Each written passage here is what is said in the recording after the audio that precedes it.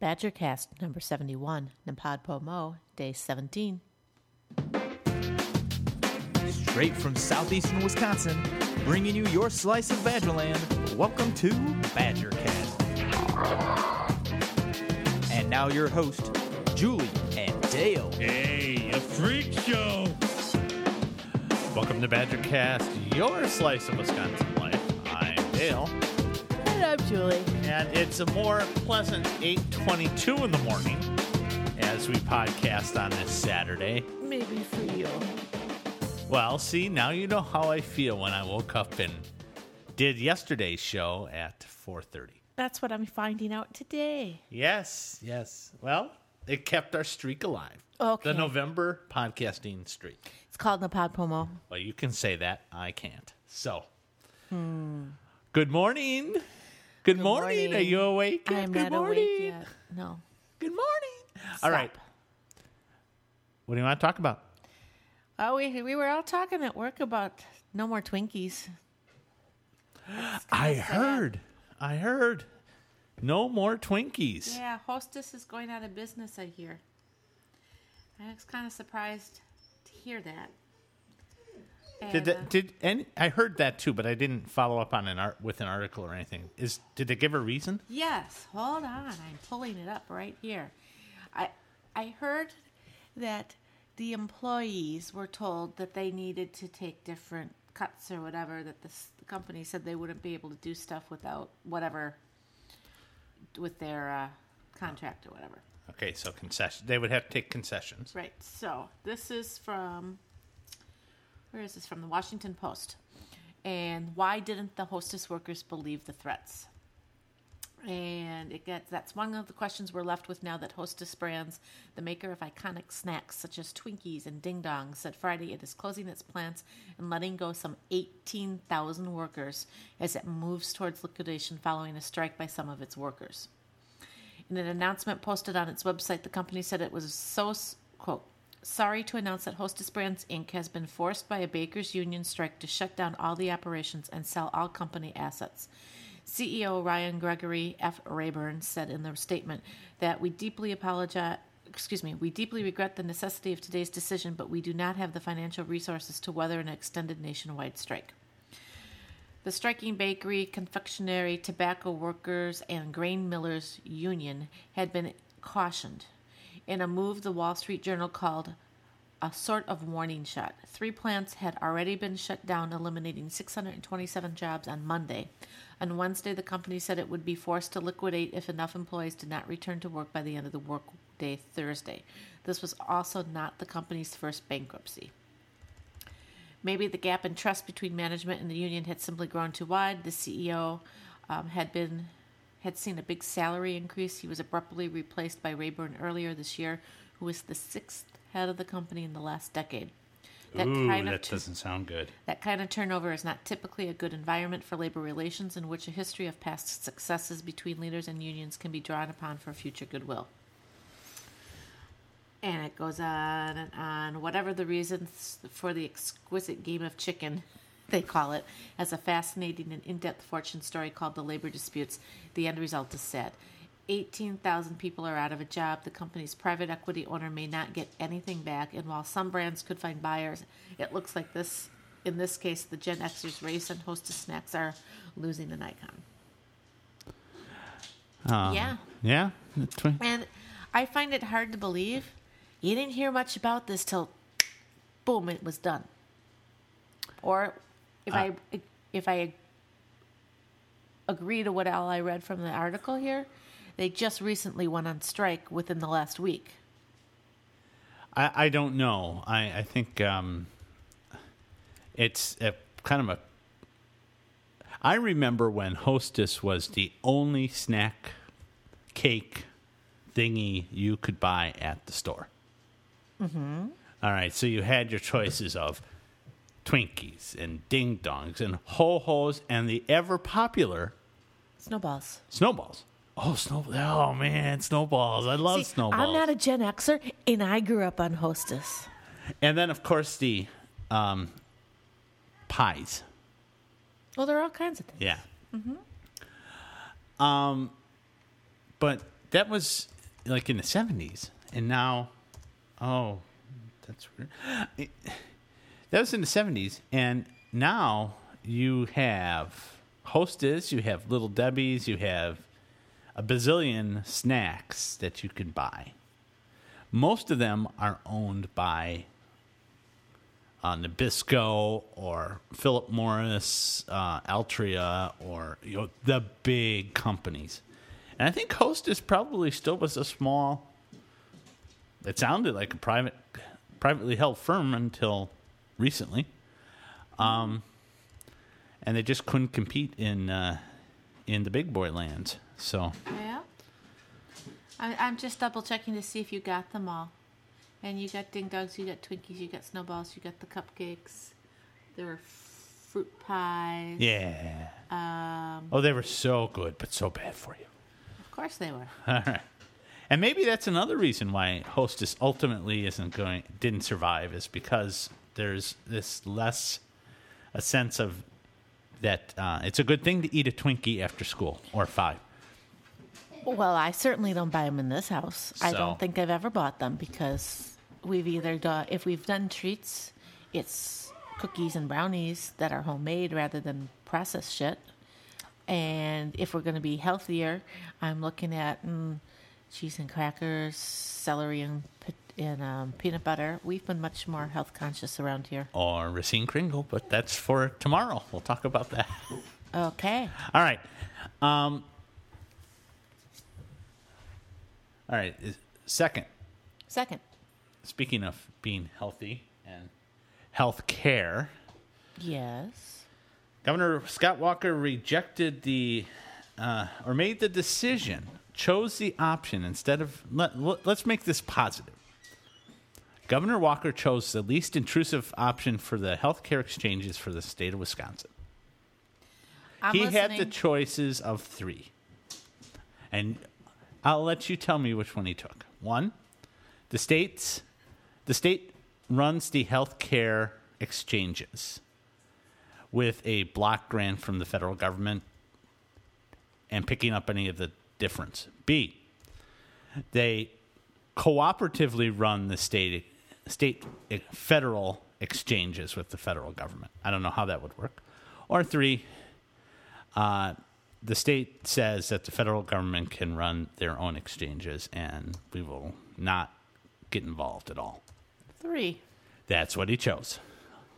He formally rejected Wisconsin's participation in the state exchanges, allowing the state of Wisconsin to participate in a federally run exchange, whatever that is, for the Obamacare.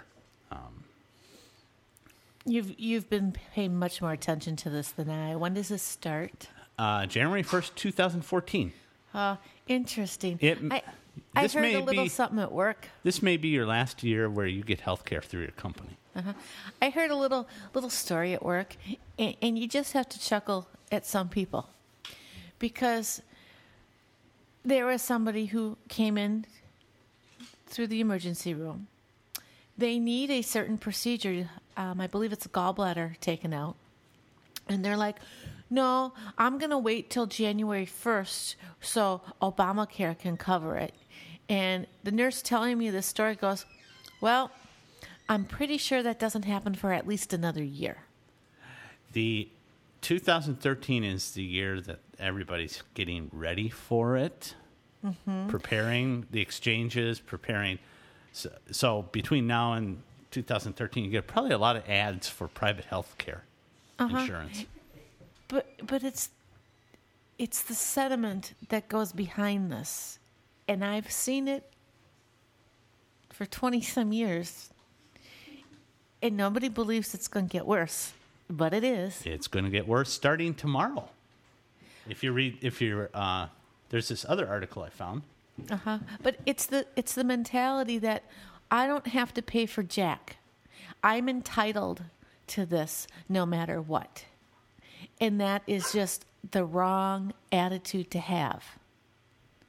Well, get used to having to pay for jack, because starting in January, a Denny's franchise owner and owner of a some other restaurants, I believe in Ohio, or no, I'm sorry, Palm Beach, Florida, is going to add a 5% surcharge to customers' bills to offset his costs for Obamacare. So, and he will also reduce his employees' hours to less than 30. I remember briefly seeing yesterday, and I can't remember where to pull it up, that there were 3 basic ways an employer was going to deal with this. Yeah? What are they? Off the top of my head, I believe either A, it was reduced hours worked. Right? So they don't have to provide insurance. The second one was something with, I can't remember the other two. The ones that I understand are 1, to reduce hours. 2, to continue on with providing an employer-sponsored plan. Oh no, the other 2 were paying the fee to not do it. The $2,000 fine per employee, or paying the $5,000 per employee and decreasing hours. So it was 3. Either they were going to pay the fine and not do it. 2 Right. was they were going to pay for it and decrease hours. Or 3, just in general, they were going to decrease hours enough so they didn't have to worry about it at all. Didn't worry about having to provide insurance. Correct. Employer insurance. Correct. So that's going to option number 1 would force anybody who works for that employer into the public state-run and or federally run health exchange, where you would be forced to buy your own insurance like you would buy auto insurance at your expense, unless you are a certain percentage above the poverty line where you could get a subsidy. But you still are on the hook for providing your own health care insurance. When you're talking about a subsidy, are you talking like in our state Badger Care? No, this is different than Badger Care, and that's one of the reasons why Walker rejected the state-run exchanges, is that we already have Badger Care at no expense to the federal government that provides health care to up to, he said, 90% of Wisconsin's poor. I think that encompasses more than that, because I see multiple people on Badger Care that you wouldn't think, and they are not considered poor. Okay, well, that's what the article said. Anyway, so a small business could say, all right, as of 2014, we will no longer provide health care for you. It doesn't mean that we're going to give you what we paid for your health care as a benefit. We're just no longer going to provide you health care. State. No. The employer, my employer A, could say to his employee, we're no longer going to provide you health care. We're not necessarily going to give you the balance of what we pay for your health care, so you can go buy some more. But you are then responsible under law to go buy private health care like you would auto insurance. And if you can afford, and if you're a member of a certain class, right, you can get a subsidy from the federal government. Otherwise, you have to buy it like you do auto insurance. So that means out of our pocket, we'd have to come up with whatever a exchange healthcare insurance premium per month would be. Like if you were a self-employed person and buying healthcare off the street. Did they give a price range for any of these plans? Nobody has a clue because they haven't done any of this work yet. That's what all 2013 is going to be. Because depending, like now, I could take what's taken out of my check and your check per month for a yearly thing. It may or may not be okay. Oh, it probably would be decent. It wouldn't be great. It wouldn't be, and supposedly these are group plans, so the idea is that the risk is spread across a lot of people, but still, you're probably not going to get the same benefits you would have as if you were on an employer plan. I don't know about anybody else out there, but even though I work for a healthcare provider, my insurance sucks compared to that of other people in other industries. Yeah, but mine's pretty good. Yeah. But I pay the highest rates, too, right now. I could probably pay less, but then I'd be severely restricted on where I could go. True. But you get into another thing between the higher rate plans and the lesser rate plans because it depends on your percentage of what you're going to need to use. And at this point in time, a family with kids still in the house is more than likely going to use that plan. So you're better off with the higher premium plan that covers a little bit more. I'm also almost 50. Well, that's a whole other ball game. And the reason I think I'm not going to go to I'm having open enrollment too at work. So the reason I don't think I'm going to go to the lower plan is because it's really meant for the guy on the factory floor. I don't know. I mean, it's really, really, really cheap, but it really, really doesn't give you a lot of coverage. So, it's meant for the guy who's probably starting out and not making a lot of money so he can afford health insurance. Right.